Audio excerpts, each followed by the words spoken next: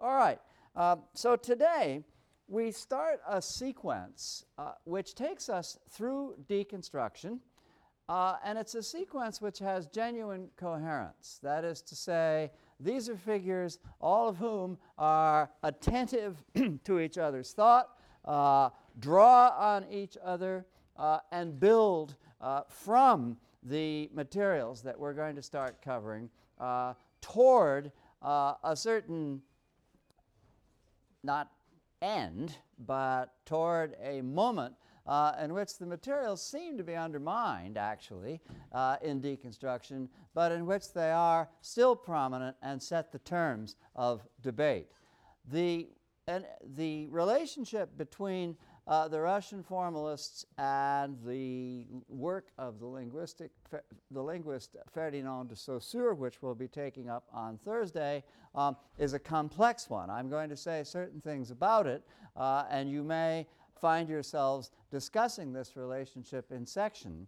But I think much will come clear when we actually get into what's called structuralism, and you read the essay by Roman Jakobson called Linguistics and Poetics, Jakobson having spent the early part of his career as a card-carrying member of Opozhaz, the Russian formalists, and then who, owing to various forces that I'll be talking about, emigrated first to Prague, Czechoslovakia, where he joined a linguistic circle which in a variety of ways proved to be the origin of what's called structuralism. And then, of course, he moved on to Paris, where he knew Claude Lévi-Strauss and influenced him, and ultimately to the United States. But the essay, Linguistics and Poetics, which you'll be reading next week, I think will give you perhaps a clearer sense of the way in which the Russian formalist work and the work of Saussure, the foundational work of Saussure in the general course in linguistics, amalgamates in ways that are profoundly fruitful and influential for the subsequent course of structuralist and deconstructionist thinking. So today we begin thinking about the Russian formalists, but I also do want to think them as kicking off a tradition which, just in order to place them vis-a-vis what you've been reading and hearing about already, one can say something like this about this tradition. It differs markedly from, it's opposed to, hermeneutics in this one particular. And it's one that is maybe initially counterintuitive, but actually I think is rather important once you begin to think about it. Hermeneutics is, well, more or less, by nature, by definition, interested in meaning. That is to say, the arts of interpretation are used for the purpose of discovering, uncovering, arriving at meaning. And very frequently, as is the case in Gadamer, this meaning is called the subject matter. That is to say, what, in thinking about literature in terms of form and content, let's say, we'd call content. So in any case, hermeneutics is devoted to the discovery of meaning. And its basic, and the art that it's concerned with, is the art of interpretation. Well, the Russian formalists differ very sharply in this regard, because what they're interested is precisely the way in which literariness, as they call it, the devices of literariness, can be deployed so as to impede, to interfere with, to hinder our arrival at meaning. If, in other words, hermeneutics is devoted to the possibility of communication, of understanding, the Russian formalists are interested in that special aspect of verbal communication called literariness, which actually interferes with these very processes of communication and understanding. The roughening of the surface, celebrated by Shklovsky as a form of defamiliarization. The roughening of the surface is what slows us down, what gets in the way of our arriving at meaning, and does so for a variety of reasons that the formalists are engaged to attend to. Now, you may take note of the fact that what I'm saying isn't completely convincing, perhaps, to those who have been reading the New Critics and Wolfgang Iser and have noticed that they, too, are very interested in the ways in which literariness does involve special techniques and devices that slow us down. In other words, replacing the shortest distance between 2 points that we experience in a practical message, literariness, as the formalists call it, poetic language, as they also sometimes call it, and as the New Critics certainly call it, slows us down. It creates, as a distance between 2 points, rather than a straight line, an arabesque. In other words, it makes us pause over what we're reading. It gets in the way of arriving too quickly at meaning, if indeed one arrives at meaning at all. The formalists are concerned about, however, about the way in which literature is put together. Those titles that Eikhenbaum keeps talking about, how Don Quixote was made, how Gogol's overcoat was made, reflect the preoccupation of the Russian formalists with how literature is put together. In other words, whereas the New Critics and Wolfgang Iser are interested in the roughening of form, they're interested in it for hermeneutic purposes. It slows us down, yet, but this slowing down is a means of enriching what we finally grasp to be the meaning of a text. So they are still engaged in the hermeneutic enterprise, in interpretation. The formalists are really relatively indifferent to questions of meaning, to questions of interpretation. They're interested in the interest of what they call science. They're interested in structure. They're interested, in other words, in the way a text is put together. And that is, I think, essentially the difference between what we've been talking about so far, even though it has had a variety of outlooks, and what we are talking about now. Temporarily, as we advance through the syllabus, we're bracketing or suspending our interest in meaning and focusing instead on how something is made. Take, for example, Tony the Tow Truck. I mentioned, well, I can't remember when I mentioned it. It could have been in the audio you'll be hearing. I mentioned that an interesting phenomenon in Tony, the text of Tony, is the tripartition of the t sound. Tony tow truck. And just after we read in the text, Tony the tow truck, we encounter a triadic or triple encounter with vehicles. Neato, speedy, bumpy.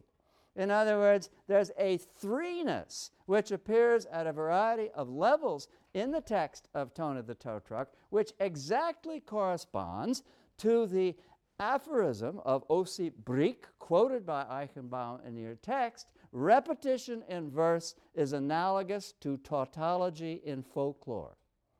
Now, we have uncovered something about the form, the structure of Tony the Tow Truck in saying this. But we haven't discovered or uncovered a thing about the meaning of Tony the Tow Truck. Nothing follows from this really, I think, rather interesting observation that there's a kind of pervasiveness of triadicity. Nothing follows from this observation about the actual meaning of the text. Now, if you're clever enough, maybe you could parlay it into a sense of the meaning of the text. Who knows? Maybe we'll try on some other occasion. But for the moment, I think you can see that in making remarks of this kind about a text, one has shifted the attention from meaning to structure. And it's in that context that most of the observations we encounter in Russian formalism need to be understood. Now, the stress on taxonomy, in other words, the stress on the relationship among parts, the understanding of the various parts of the literary texts as devices, that is to say, interrelated one with the others. This emphasis on taxonomy is one of the ways in which the formalists insist that what they're doing is scientific. Nobody can possibly miss, in reading Eikhenbaum's rhetorically rather bizarre essay, his obsession with struggle, with the fight, with doing battle. I mean, you go on and you say to yourself, good heavens, it's just talk about literature, relax. It can't be that important, But but for Eikhenbaum, there's obviously a lot at stake, and I'll try to give you some social and historical reasons why this is the case. But in the meantime, what he's struggling for is important to recognize too. In the very first sentence of the essay, you read the expression, the struggle for science. An interesting formulation, the struggle for science. Now, obviously, the struggle takes place against the backdrop of completely undisciplined and unsystematic thinking, which Eikhenbaum identifies as the typical thinking of the universities, of the academy. It's a pretty state of affairs in his view when the most rigorous thinking that's being done about literature is being done in popular journals. And so that's part of the struggle, undoubtedly. But another part of the struggle is simply to reach some means, to break through to some means of understanding the thing that you're talking about. You want to talk about it systematically, but how can you talk about anything systematically if you don't know what it is? You need to pin down an object of study, a first principle from which other principles can emerge. And part of the process is to say, hey, it's not literature we're talking about. Who knows what literature is? Nobody's really ever known what literature is. What we're talking about is literariness. That is to say, certain devices that we can identify that perform a certain function. And maybe out of the identification of these devices to evolve a theory that's more widespread. Now, I use the word evolve deliberately. In the background of that expression, struggle for science, there are two key figures. The first is obviously Marx, against the backdrop of the first great socialist revolution, which eventually resulted in the Bolshevik Revolution of 1917, when the Russian formalist movement was at its height, against the backdrop of Marxist thought pervading not just Russian life, but beginning to pervade Russian government. Against this backdrop, the idea of struggle, as in class struggle, is going to predominate. And Eikhenbaum, in this culture, will be using such a word advisedly, almost familiarly.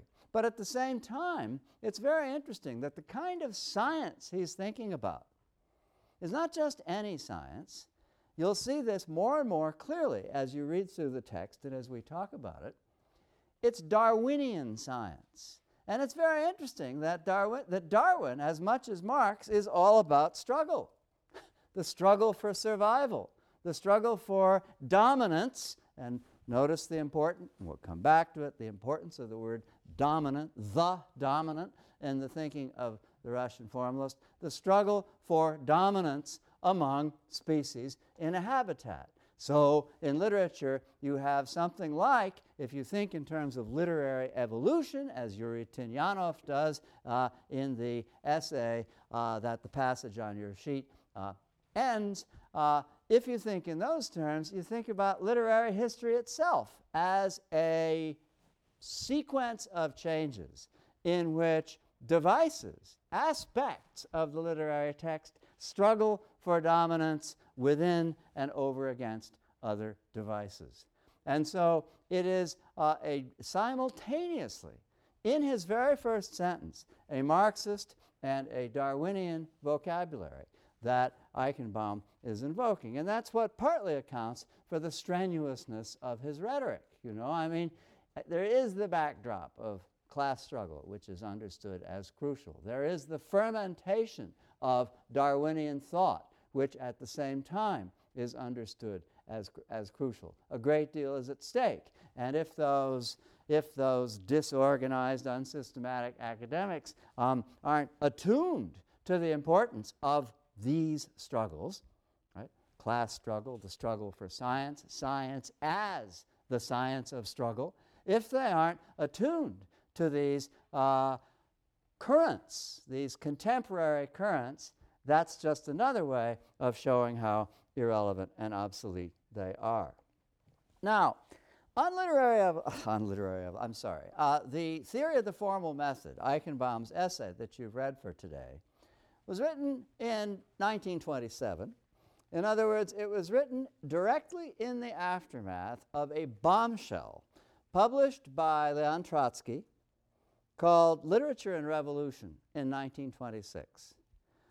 Trotsky's Literature and Revolution is a brilliant book, an attack on many things, a defense of certain other things, but in particular, and very painfully, an attack on the formalists. Trotsky argues that the preoccupation with form in and for itself is a kind of aestheticism, something, by the way, which Eikhenbaum denies during the course of his text, is a kind of aestheticism turning its back on history and turning its back precisely on class struggle. Trotsky is not simple-minded in his literary taste, and he doesn't just sort of spontaneously insist that everybody has to write socialist realism. That doesn't, by the way, happen until 1934, when it became a kind of pronouncement of necessity at the International Soviet Writers' Conference on that occasion.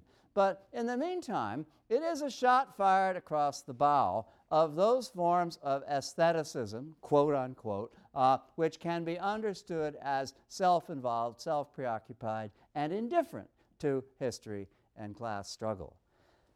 It's 1927. Things are changing. It's been 10 years since the revolution.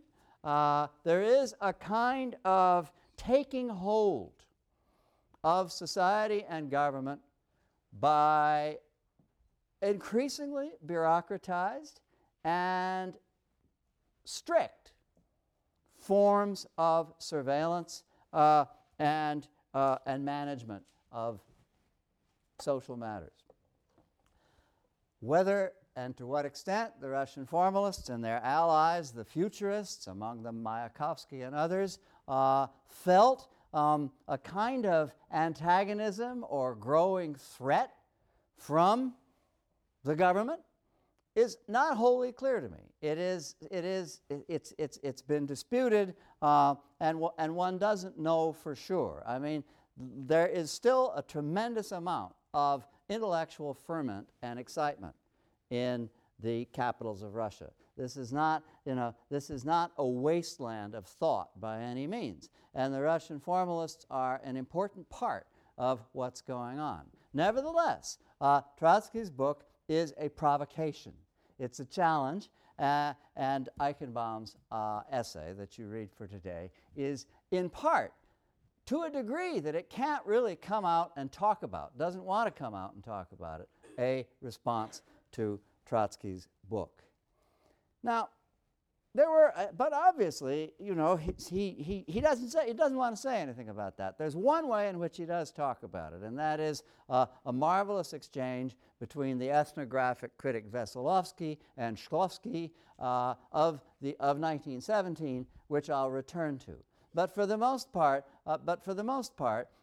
he stays away, seems at least to stay away from the provocation, and simply defends the right of the formalists to exist and the integrity of what they're doing. And the obvious enemies, and of course this is Eikhenbaum's language, so one needn't wince away from using it, the obvious enemies in this case are figures like Potebna, the academician, who in a way defended the premises of the symbolists, the other very lively group of antagonists to the formalists, to the effect that poetry is all about imagery, that it's all about patterns of thought, in the case of the symbolists, thought arising from the unconscious and being reinforced by sound, by language, so that language is subsidiary to imagery and thought, a kind of handmaiden of it, the vessel, in other words, into which the energies of symbolic thought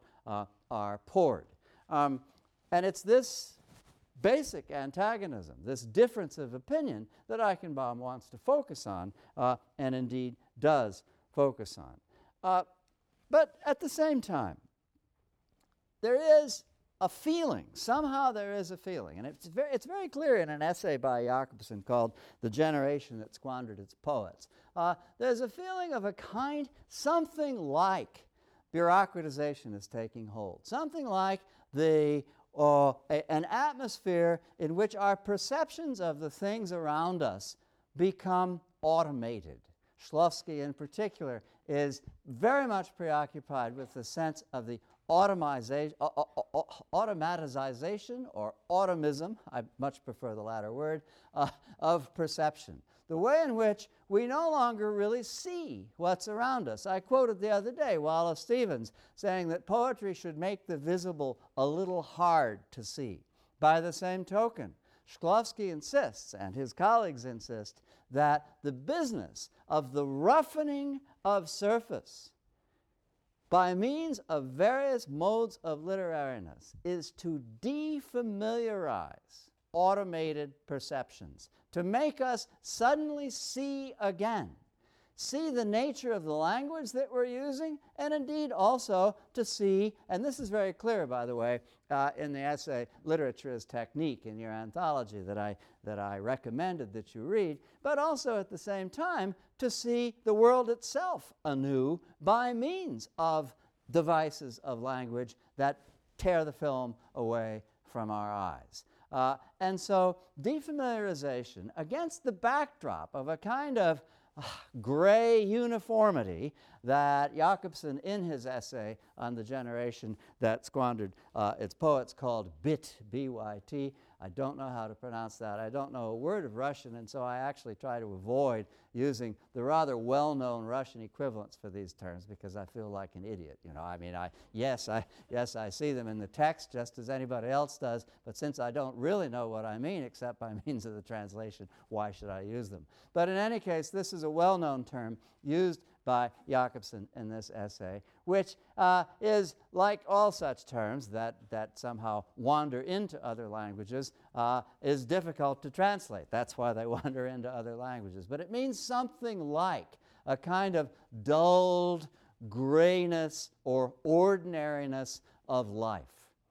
And it's against that backdrop, it's that sense of bureaucratized existence that defamiliarization has, to a certain extent, the ideological purpose of dispelling and undermining.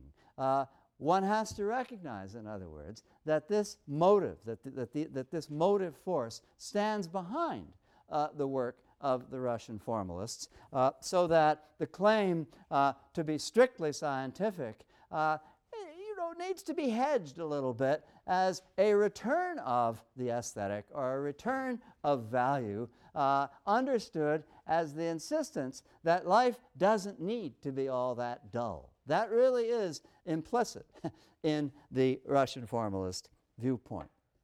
Literariness, then. What is literariness? It is those aspects of a text, the way in which those devices of a text that call themselves to our attention are new.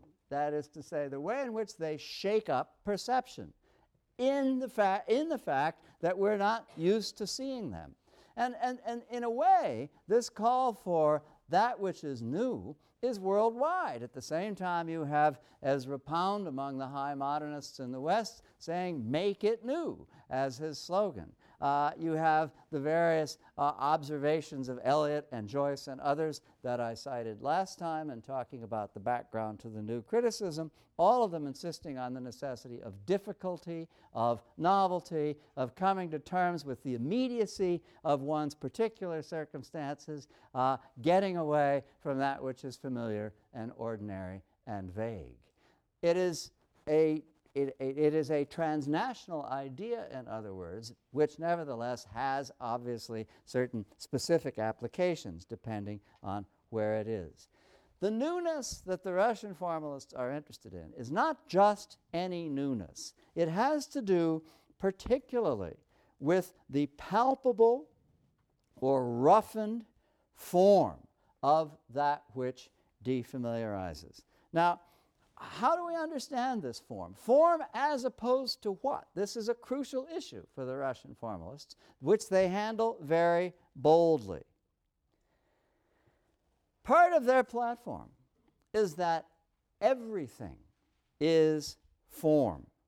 There's no distinction, in other words, between form and content.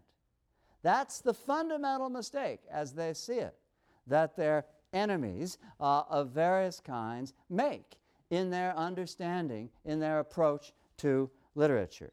But, their own basic distinctions are dualistic, aren't they? The distinction between poetic and practical language, the distinction between plot and story, the distinction between rhythm and meter. In all of these cases, you're tempted to say, well, gee, one of those must be form and the other must be content. In particular, obviously, plot and story, where plot is the constructedness of the text and the story is what the text is about. Doesn't that sound a lot like form and content? Well, I actually think the Russian formalists can be defended against the charge that, unbeknownst to themselves, they fall back into form-content distinctions by insisting on this variety of dualities. And I want to spend a little time suggesting, developing the way in which that defense could be undertaken. Poetic and practical language. You've already been hearing this in A. Richards and in the New Critics, and they, in a way, do, while the New Critics, in a variety of ways, insist that form is meaning, form is content, and so on. They're still not really breaking down the distinction between form and content, and there's an obvious sense in which they understand poetic language to be that in which form is predominant, and practical language to be that in which content is dominant. But the Russian formalists see it in a slightly different way. Content is a function, or let me say, practical language, the purpose, in other words, of communicating facts, of communicating at all, which we associate with practical language, is a function of poetic language. That is to say, it coexists with poetic language. It is an aspect of a text, the way in which it does communicate, in other words, which has to be understood as existing in a dynamic, functional relationship with those aspects of the text in which literariness is dominant. It's not a question, in other words, of poetry or of a novel being somehow or another strictly a matter of poetic language. In poetry or the novel, you can argue that the poetic function, and this is the term Jakobson will ultimately use for it in his essay, Linguistics and Poetics, you can argue that the poetic function is the dominant. But that's not to say that practical language is absent or that it doesn't have its own function. So, and this, by the way, if we begin by talking about poetic and practical language, we're beginning where the Russian formalists began. As Eikhenbaum explains, in 1914, the first publication of their journal was entirely devoted to poetic sound. That is, to the way in which sound seems, indeed is, not just subservient to the elaboration of sense. One of the things, by the way, the formalist that Eikhenbaum does in passing is remind us that we should be on our guard against thinking that sound is onomatopoetic. That is, that it reflects the meaning of what it's talking about. When I say pigeon, I don't really seem to have any particular sense of an onomatopoetic word, but if I use the Latin pipio, all of a sudden I say, oh, that's onomatopoetic.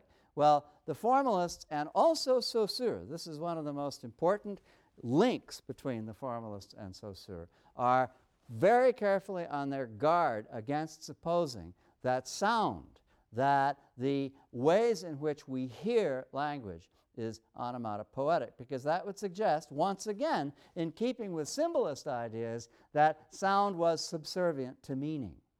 The importance of the earliest work of the Russian formalists was the establishment of the idea that sound goes its own way and is not subservient to anything, that it is a device independent of, though interacting with other devices, and that it doesn't exist for the purpose of elucidating anything. In fact, it exists amazingly in order to hinder understanding in the kinds of texts that we're inclined to call poetic. It's repetitive, it's anti-economical, it's retardant. Language of this source is a device. And in relation to other devices, it's called a function. We call it a function. That is to say, it has a function. It has a function within our understanding of the way in which a text has structure. Every aspect of the structure of the text can be understood as having a function. The rain in Spain falls mainly on the plain. Now, this is an example of a text in which alliteration is plainly predominant. It is repetitive. We understand it to be somehow different from the ordinary way in which a fact is communicated. But if we are not Russian formalists, we're tempted to say, well, you know, it's a mnemotechnic device introduced for the purpose, that is to say, subservient to the communication of a fact. By the way, I've never known whether it is a fact. But a lot of mountains are rainy.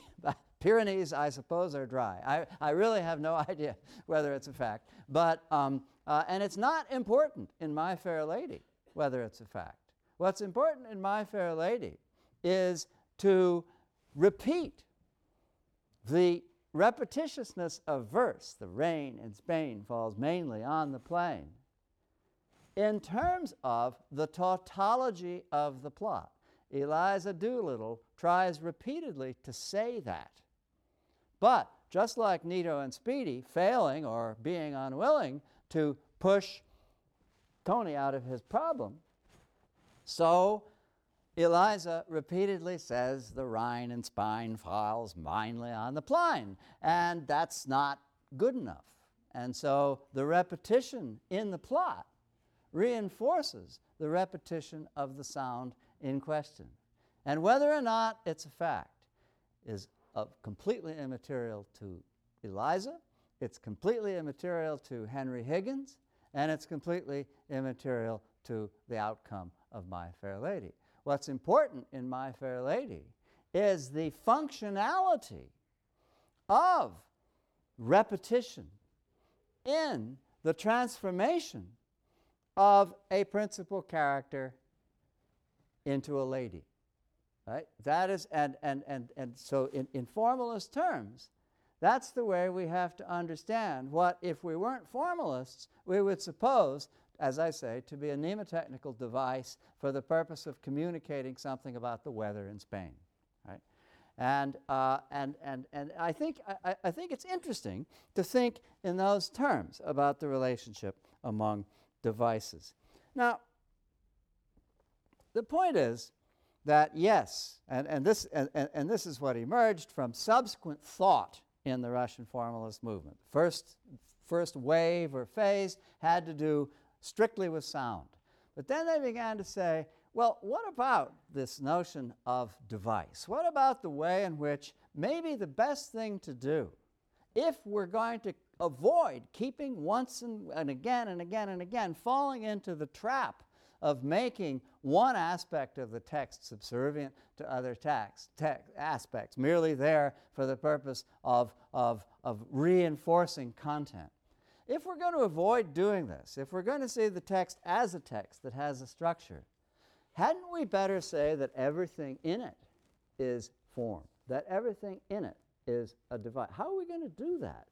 Because it would certainly seem that texts refer to things. Well, yes, they do. So why don't we call that to which they refer, for example, in the case of socialist realism, or indeed realism of any kind, why don't we call that to which they refer the society function? why don't we say, oh yeah, in a certain kind of text, the dominant device in that text is referentiality, is the way in which the real world is hooked onto. And that can be understood as a device with respect to other devices. It becomes, at certain moments in the evolution of forms, according to the Russian formalists, the dominant. You see, this is the way in which you avoid the form-content distinction.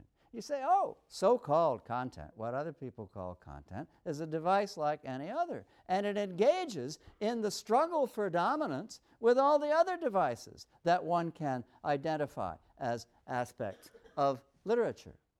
Take the distinction between plot and story. I mean, there you would really think the formalists are on thin ice. Plot, yes, we all agree that's the constructedness of the story. That's the way the story is put together, how the overcoat is made, and so on. But story, that's what the plot is about. And if that's what the plot is about, how can we avoid calling it content? Well, it's very interesting. In the first place, notice that sometimes story can be the dominant in obviously formal terms. I think of that story that all of you probably read in school, The Things They Carried by Tim O'Brien. It's a list of the contents of the knapsack of a soldier during the Vietnam War. Just a list of the contents. And of course, all these items in the knapsack are evocative, and what they do is they suggest a plot. By the end of the story, in other words, there is implied a plot. It's just the opposite of the usual relationship between plot and story. Ordinarily, a plot constructs something which is implied. That is to say, that which happens, that which we can talk about in paraphrase or as something, as a subject matter outside the text. But here, in O'Brien's story, you're given the subject matter. And the subject matter itself becomes the dominant device. And it implies, in your imagination, a way to construct it. But the way to construct it is not the dominant. The way to construct it is something that's up to you. What's the dominant in the text is just the stuff in his knapsack, listed with as little implication as possible. And so that's an instance of the way in which you can see the relationship between plot and story as a relationship of devices, even though it's awfully tempting to say, oh, the story is just the content and the plot's the form. But no, the formalists don't want to keep that distinction for the reasons that I've been trying to develop. Any device can be the dominant at a given moment in the development of literary history. Any device can be the dominant. In Hiawatha, Longfellow's Hiawatha, meter is the device. Da, da, da, da, da. You know how it goes. In Tennyson, sound is the device. The murmurous haunt. I have no memory at all today. I'm mixing it up with a line of Keats, and I'm going to say something else about Keats. So I'll just tell you that Cellar thought the two most beautiful words in the English language were cellar door. And that was his preoccupation in the making of poetry. So that we can say that the dominant device in Tennyson's poetry, as in much Victorian poetry, certainly Swinburne's, is sound. And in Keats, we can say that the dominant device is imagery, his famous emphasis on synesthesia and the way in which the various senses merge in the evocation of images. In other words, of course, the academicians and the symbolists were obsessed with imagery. That's not to say that a Russian formalist can't deal with imagery. In a certain poet, the image, the image patterns can certainly be recognized as the dominant device. That would probably be the case, for example, with Keats. In Gertrude Stein, the dominant is repetition, undoubtedly. In Wordsworth or Joyce or Woolf, the dominant is perhaps not formal. Think of the feeling of that Wordsworth's blank verse just kind of disappears into prose. I don't think that's quite true, but there's a general feeling that, as Matthew Arnold said, Wordsworth has no style. In Wordsworth or Joyce or Woolf, the dominant is the interiority of consciousness. That is to say, the way in which what we call stream of consciousness or the inwardness of thought motivates. This is another word that you encounter in Eikhenbaum's essay. Motivates everything else that goes on in the text. In other words, an enormous variety of aspects of literature, understood as literariness, can become the dominant. Now, as soon as we start talking about things like the dominant, we're also aware of the evanescence of dominance. What is culinary in one generation, and here I'm alluding to a passage quoted by Eikhenbaum, what's culinary in one generation, for example, the devices of crime fiction, in the work of Dostoevsky become absolutely central. He's thinking primarily of Crime and Punishment, but this is true of other works of Dostoevsky as well, so that the devices of the dime detective novel actually then become the motivating dominant of a mainstream literary form. But then they, in turn, run their course and are replaced by some other dominant. In other words, once you start thinking about the evanescence of dominance, you're also thinking about literary history.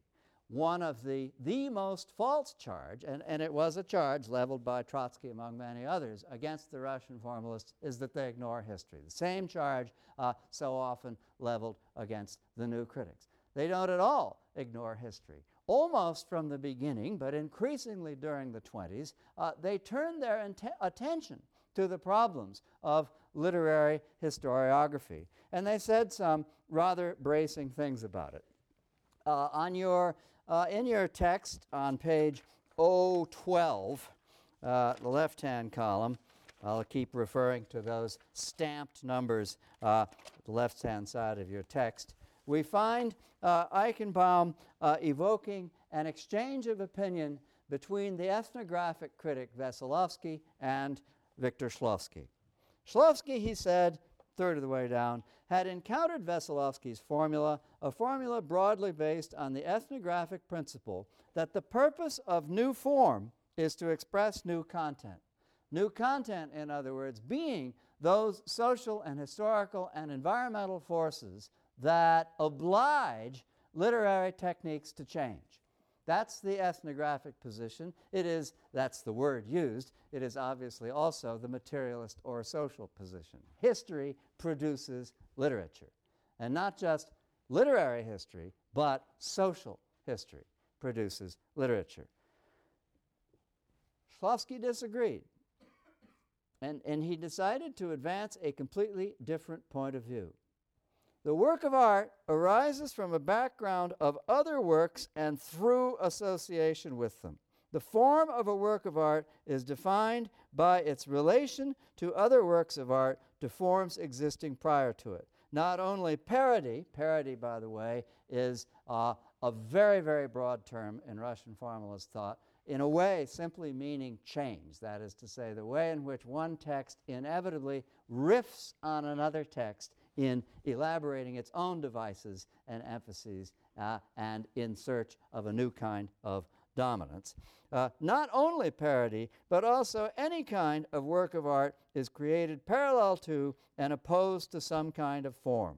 The purpose of new form is not to express new content, but to change an old form which has lost its aesthetic quality. That is to say, lost its power to defamiliarize, lost its power to take the film away from our eyes. Now this, it really, I mean, as you think about it, you say to yourself, that's all very bracing and daring, but Veselovsky is right. We know literature is produced by historical forces. What does it mean, a new form comes about only to replace an old form which has ceased to be aesthetically viable? How does that happen? The old form, you've got to appeal to social forces if you're going to talk about change. That really does seem to me to be the spontaneous conclusion we want to draw.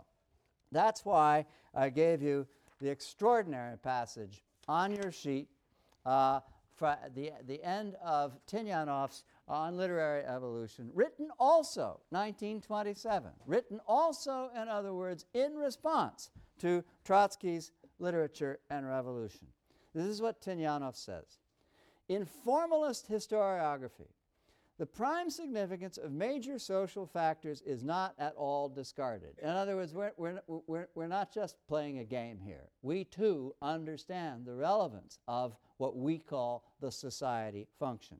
Rather, it must be elucidated in its full extent through the problem of the evolution of literature. This is in contrast to the establishment of the direct influence of major social factors. And this is the amazing part of this utterance, which I think is truly remarkable, which the major social the influence of major social factors, which replaces the study of evolution of literature with the study of the modification of literary works, that is to say, their deformation. You see the distinction. In natural selection, certain things happen. There is mutation. New genes emerge as dominant, no longer recessive or latent. And organisms change. That's evolution. But organisms change against a backdrop. Organisms changing like crazy. In comes the prehensile thumb, and the next thing you know, you get a colossal earthquake. And the possessor of the prehensile thumb disappears from the earth, which is to say, very possibly, the human species will never develop. That's the modification of a form. And it strikes me that it's a remarkable distinction. You will get, in any period, spontaneously, the sorts of impulses that bring about socialist realism. But if you have a ukase from above telling you that if you're going to write, it has to be socialist realism, that's a modification. That is the modification of what would and does evolve in and of itself within an understanding of literary historiography. The distinction, it seems to me, compelling. The only objection to be made to it, perhaps, indeed, is that much of the time it's just more trouble than it's worth to enforce it. It would drive us into such Baroque circumlocutions and avoidances of the obvious to say, oh, social factors have nothing to do with this, that we might as well just sort of not give the distinction up, because I think it's very important always to have it in the back of our minds. It's important in Darwinian terms to have it in the back of our minds. And that's what Tynyanov is insisting on. That's why he calls his essay on literary evolution. Not literary revolution, but literary evolution. And I think it's terribly important to keep the distinction in the back of our minds, even if we find it in practical terms well nigh impossible, possibly even in many contexts a waste of time to be perpetually enforcing it. It is nevertheless a distinction that does exist, once you think about it, that deserves to exist and deserves to be remembered when we think about the variety of ways in which literary history can be written. Now, I'm going to stop there. Time's up. There's a little more to say, I think, and certainly the possible ways in which Russian formalism is subject to critique need quickly to be passed in review. We'll do all this next time before we get into Saussure.